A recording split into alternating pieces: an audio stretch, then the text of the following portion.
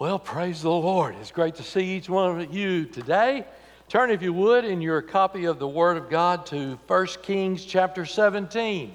1 Kings chapter 17, as we peruse through the book of 1 Kings, we come to a very important chapter today.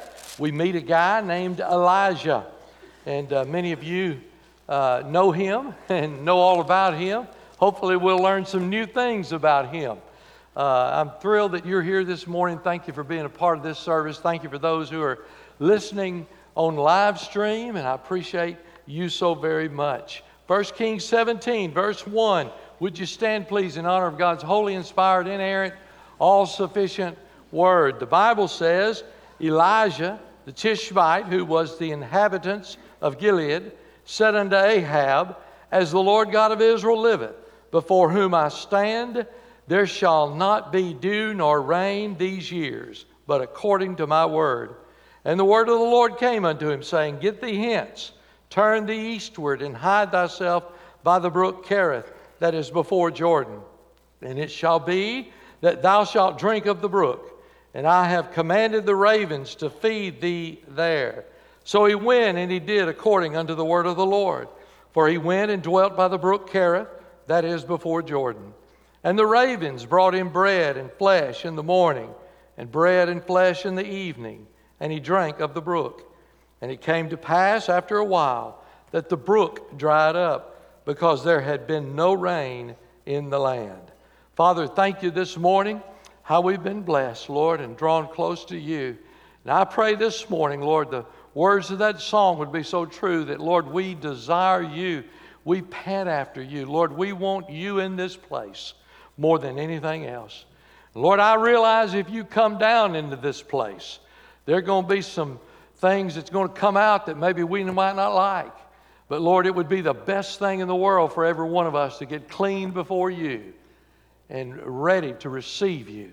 Lord, I pray this morning how we need you. I pray that you will fall fresh on this place. We're counting on it in Jesus' name. Amen. Thank you. You may be seated. Elijah is front and center upon the stage. God takes a man who's an absolute nobody and uses him to literally shake the throne of all of Israel. Israel was in the grip of pagan worship. The Phoenician god Baal. Baal was the god of fertility. They felt like that when the sun rose up, that was the face of Baal, and when the thunderheads rolled into the sky, his followers believed they were about to receive the blessings of Baal in the form of rain on the earth. So this entire nation was tied up in a godless, horrific, false god worship in Baal. And the Bible says in Ezekiel 22:30, I sought for a man among them that should make up the hedge and stand in the gap before me for the land, that I should not destroy it. But he said, I found none. I found none. God raises up a old leather-lung, fireballing preacher from the wilderness who loved God and was faithful to God and yet hated sin. We find in our own country that all that's happening now is doing without God has finally undone us. We've gotten rid of God and it's finally undone us. I love watching the old black and white shows. I love Lucy and Andy Griffin and Beverly Hillbillies and, all those shows like that. And I was reading about I Love Lucy back in the late 50s. They were coming up with a bedroom scene. And the networks would not air it. They said, no, absolutely not. And the only way they would agree to air it was if they had twin beds and they stayed in their own bed. I thought, boy, haven't we come a long way. Come a long, long way. We live in an environment where behaviors that used to be defined in psychological journals as mental illness, we're being told now that's the normal way of life. I want to tell you, you guys right here in this place here, you're the people who are mentally ill. You're the right-wing terrorist. You're the problem that our country has. And I want to tell you, we need people who will stand up. I want to say something at the end. I told the early service, I really ought to just say this one sentence and then sit down and shut up. But I'm not. I'm going to preach the whole message. So you stay with me, all right? Try to stay awake back there if you possibly can. Bill Darby told me a story about a guy that kept going to sleep during church. He was one of those older men that learned to whisper in a sawmill, if you know what I'm talking about. But he would always go to sleep, and it bothered his wife so much. And she just finally said, look, what can I do to keep my husband awake? And somebody said, you take a little piece of that Limburger cheese and just kind of put it in front of his nose when he goes to sleep. And so she did that Sunday morning. He hollered out, get your feet off my pillow. Now, you folk back there in the back and all up there now, you stay with me, all right? Don't go too far. Stay with me, all right? I believe that God is looking for men and women who will stand up and say, look, this is what the Word of God says, and we're going to live by the Word of God. When God allowed Elijah to stand before Ahab boldly and say there'll be no rain, it was a challenge. But what God was saying is, you people think you can serve false idols? You people think you can have all these gods? You people think you can worship all these? I want to show you who the real God is. You're going to find out who Jehovah really is. It's not going to rain for 3.5 years. You're going to find out who the real God is. The message is it's not going to rain till I say so. Leviticus 26, they didn't just wander into this position. He said, if ye will not yet for all this hearken unto me, then I'll punish you 7 times more for your sins. Deuteronomy 11, take heed to yourselves that your heart be not deceived, and ye turn aside and serve other gods and worship them. And then the Lord's wrath will be kindled against you, and he shut up the heaven that there be no rain, that the land yield not her fruit, and lest ye perish quickly from off the good land which the Lord giveth you. This is not something that came by surprise. This is something that God told them from step one when they left Egypt. You follow me, you obey my commands, I'll be with you, I'll bless you, I'll make you a great nation. You don't follow me, you worship false idols, I will bring judgment. And that's exactly what God's done. As soon as Elijah stands up before the king, he's immediately told, hey, go hide. Go to the brook of Kerith and hide. I just got to thinking about in our modern day what it would be like for some of these old preachers that we've had in the Bible. Noah, his message from the steps going up into the ark was not something good is going to happen to you today.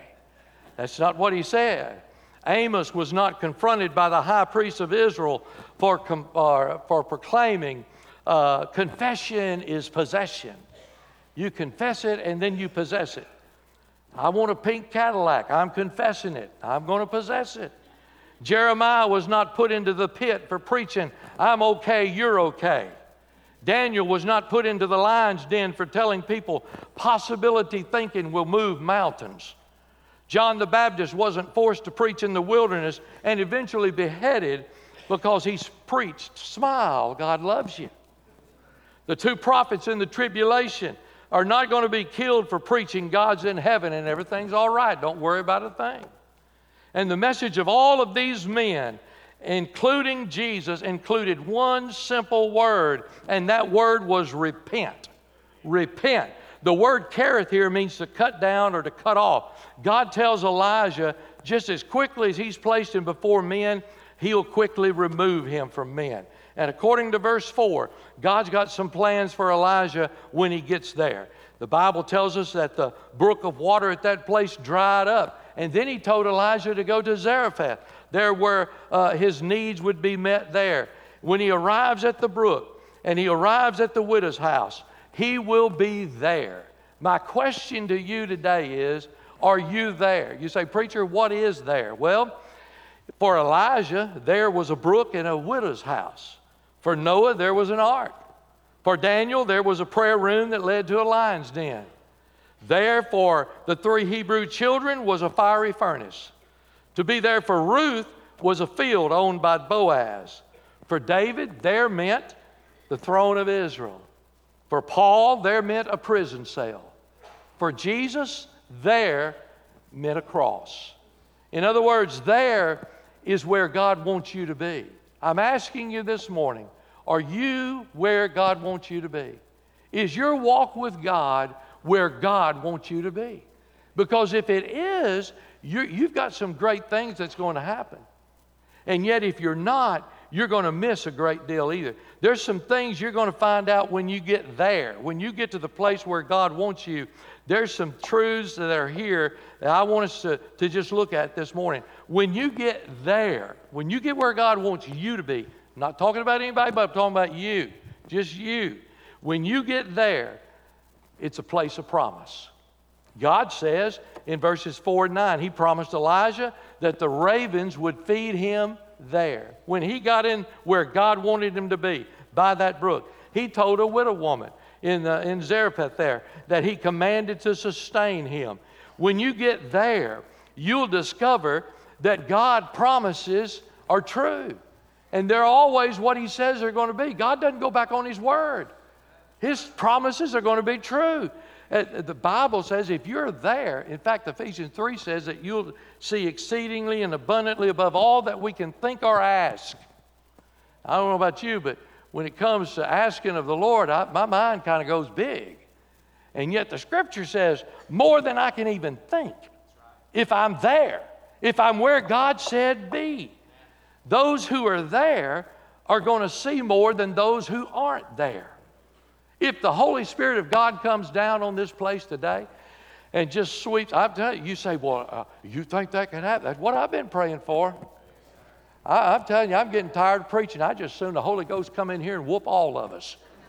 I mean, just God just show up. When we get there and He shows up, we're going to find some things there that the promises of God, we're going to see more than those who aren't. If He comes today, you're going to experience it. But those who are not here are not going to experience it. You got to be where God wants you to be for you to experience what God wants you to experience. Elijah, what he saw, there's a place of provision there. It's a promise, but it's also a place of provision.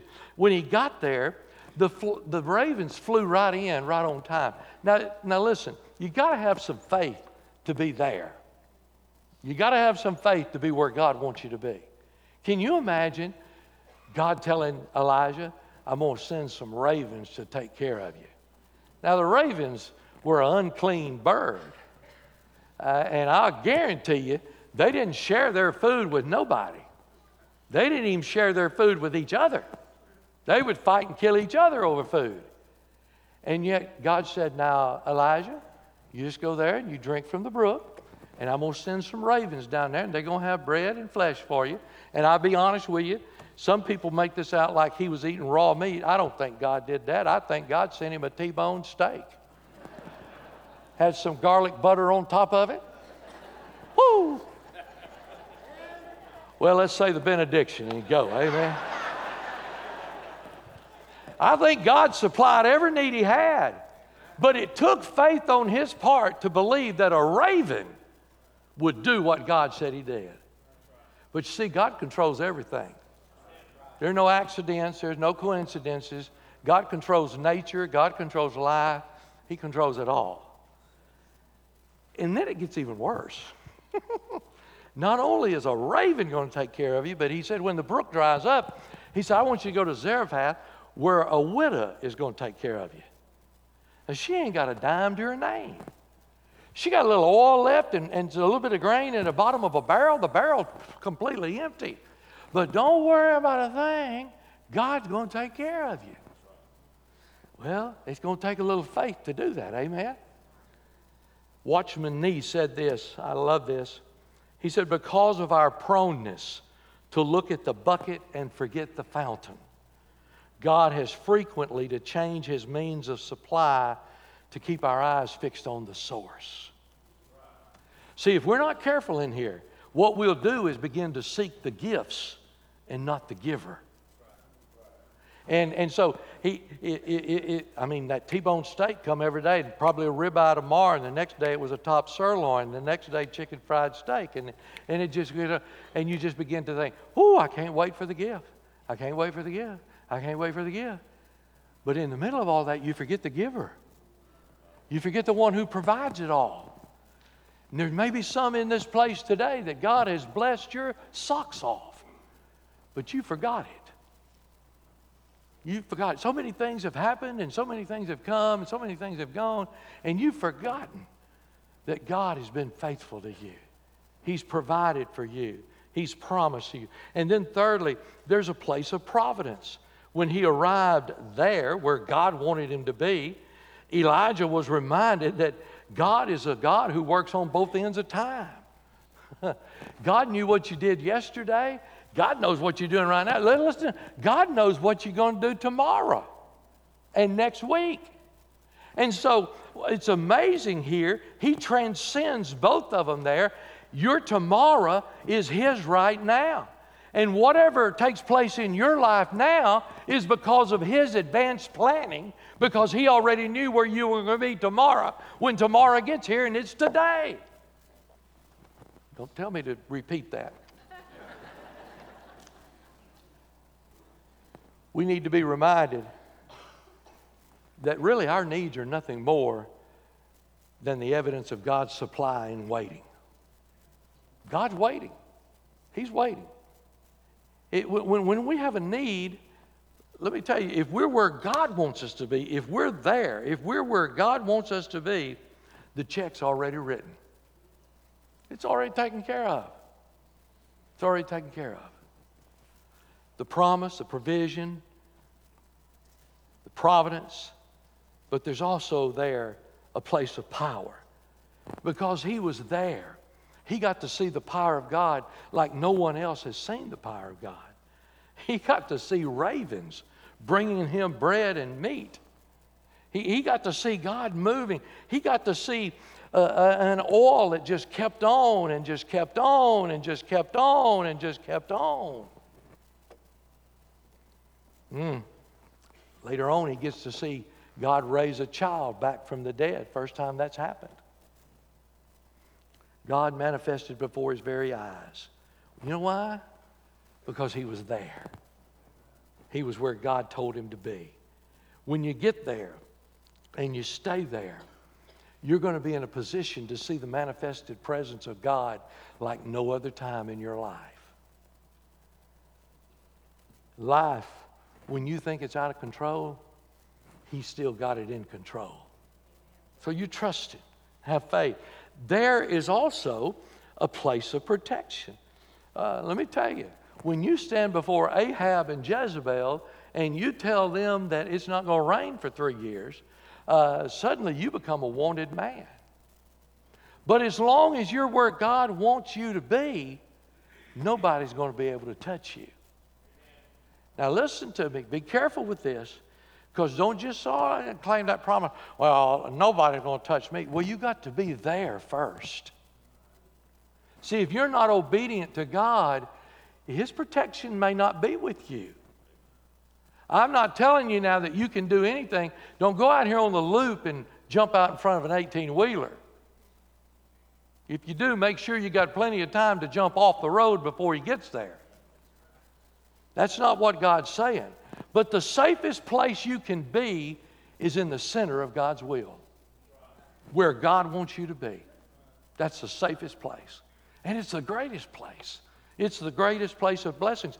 Now, it may involve some things. Scripture says, yea, though I walk through the valley of the shadow of death, I'll fear no evil, for thou art with me, thy rod and thy staff, they comfort me.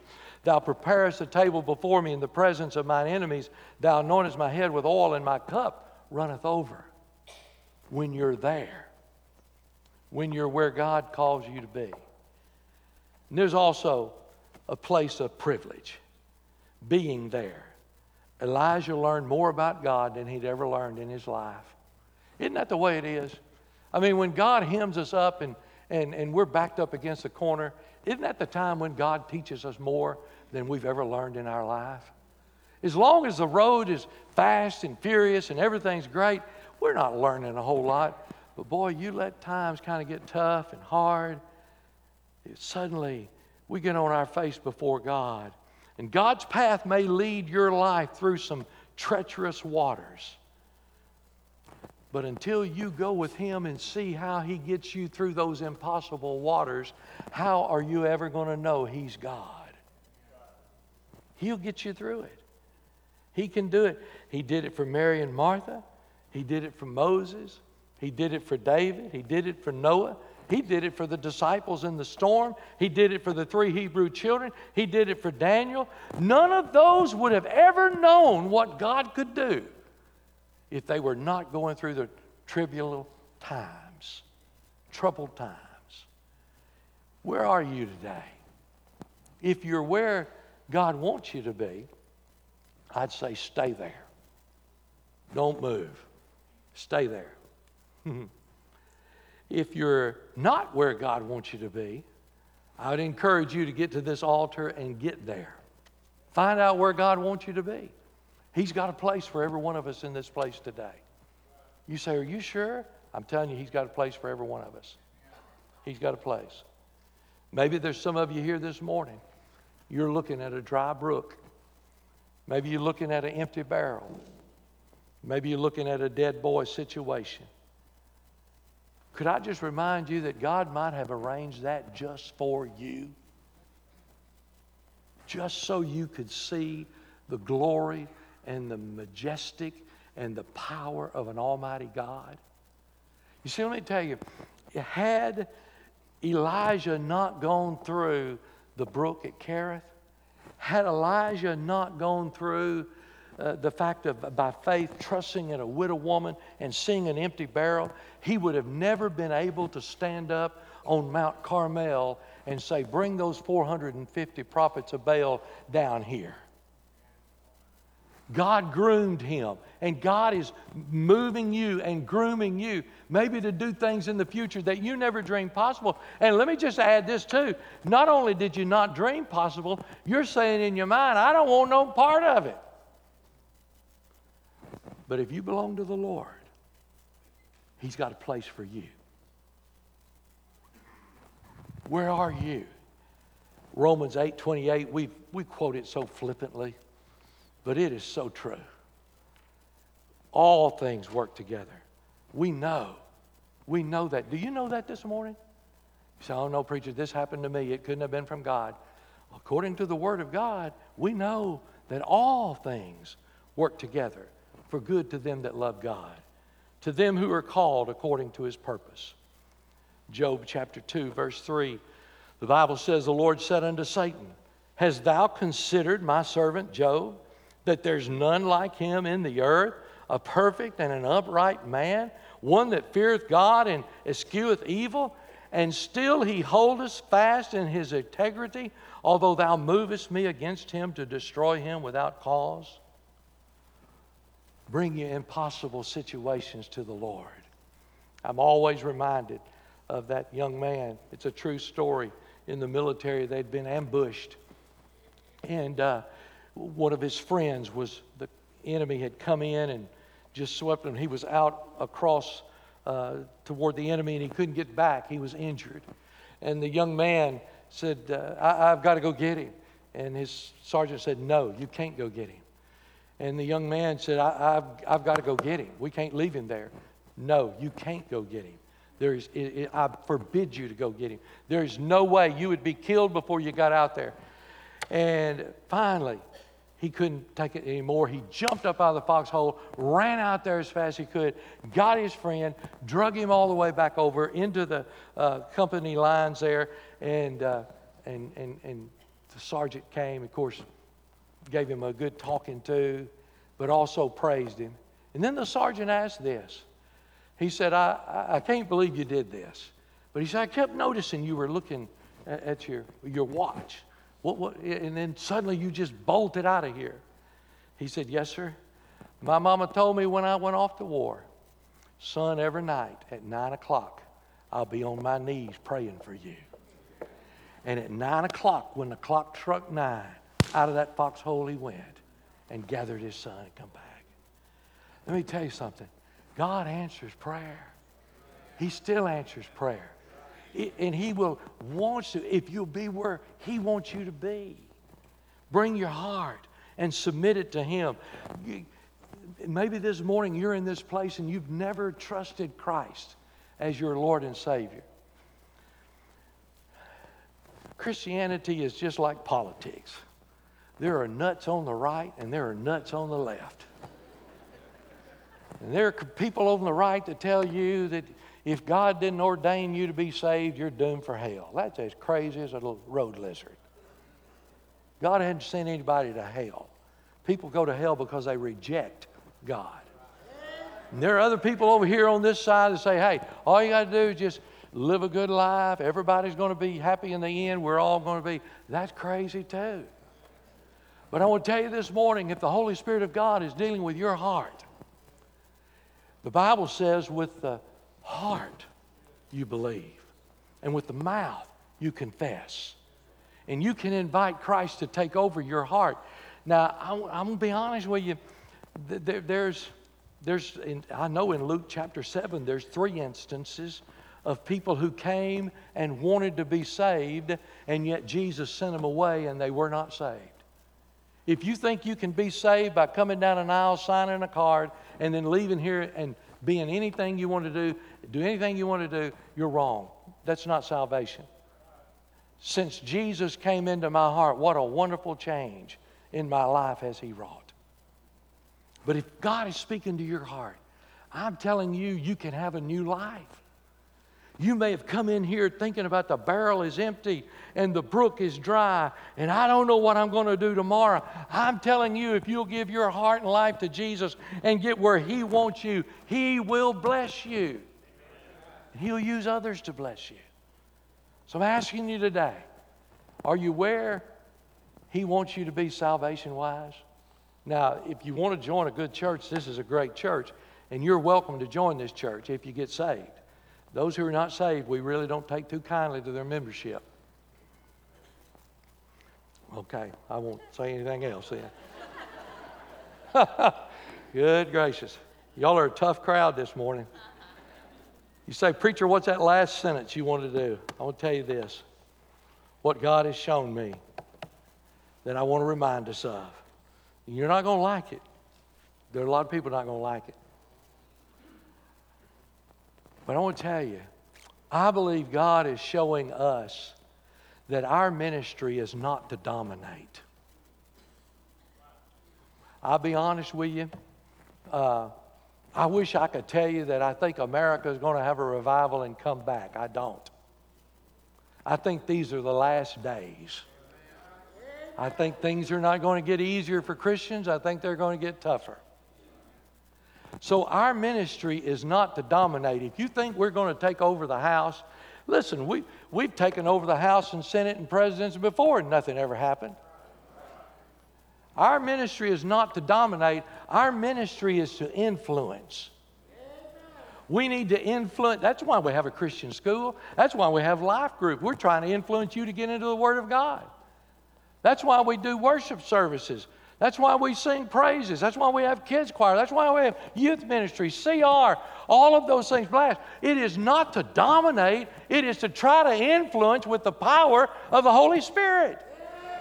So if we need to get our eyes off a little bit more of, well, Congress needs to do this and the president needs to do this, and how about let's just get out and win some folk to Jesus?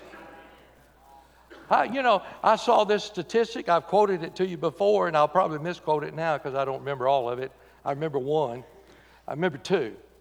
If we win a child, that family has a 3.5% chance of getting saved, the whole family. If we win a mama, I forgot what it was. It's 20-something%, 30%.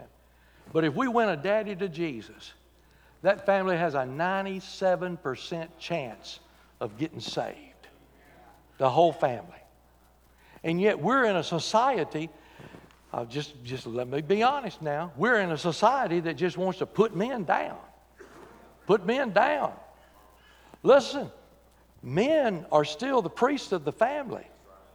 And we've got to influence men to stand up and be the man of God. And then secondly, not here to dominate, we're here to influence. God, help us influence people to be saved. Help us create a spirit here where people say, I want to go to that Woodland Hills. Because, man, I hear, you walk in there, man, there's just a spirit there that you can't explain. That's what I want to see. But the second thing is this. We're not here to rip the tares up either. We're here to reap the wheat. You see, we don't know who's going to be saved, and we don't know who's going to be lost. We sit here and say, well, I know that old boy there. I've known him all my life. Ain't no way he's going to heaven. Probably somebody said that about the thief on the cross, and yet Jesus said, today you'll be with me in paradise. Now, you know why we don't need to rip the tares? Listen to me. Every one of you in this place today walked in a building just like this, a worship center, one day when you were a tare. And the Holy Spirit of God got a hold of you, and you walked out the door a wheat. So let's don't rip the tares. Let's reap the wheat. Amen? I mean, can you imagine coming into this place a sinner and walking out of this place a saint? You can't do that, but God can. You can't make ravens feed Elijah, but God can. You can't make grain come up out of an empty barrel, but God can. You can't make oil just reproduce and reproduce and reproduce with nothing, but God can. And the same God that does all of that desires to have a relationship with us. You go figure that out. You'll never figure it. Father, I pray this morning. I pray first of all for those that need you as a Savior, a salvation. Oh God, have mercy. Lord, let your Spirit fall fresh on this place. And those that are sitting here in this place saying, I know I'm not saved, and I don't want to go to hell. God, I pray this would be their day that they walk down this aisle, and Lord, they accept you as their Savior.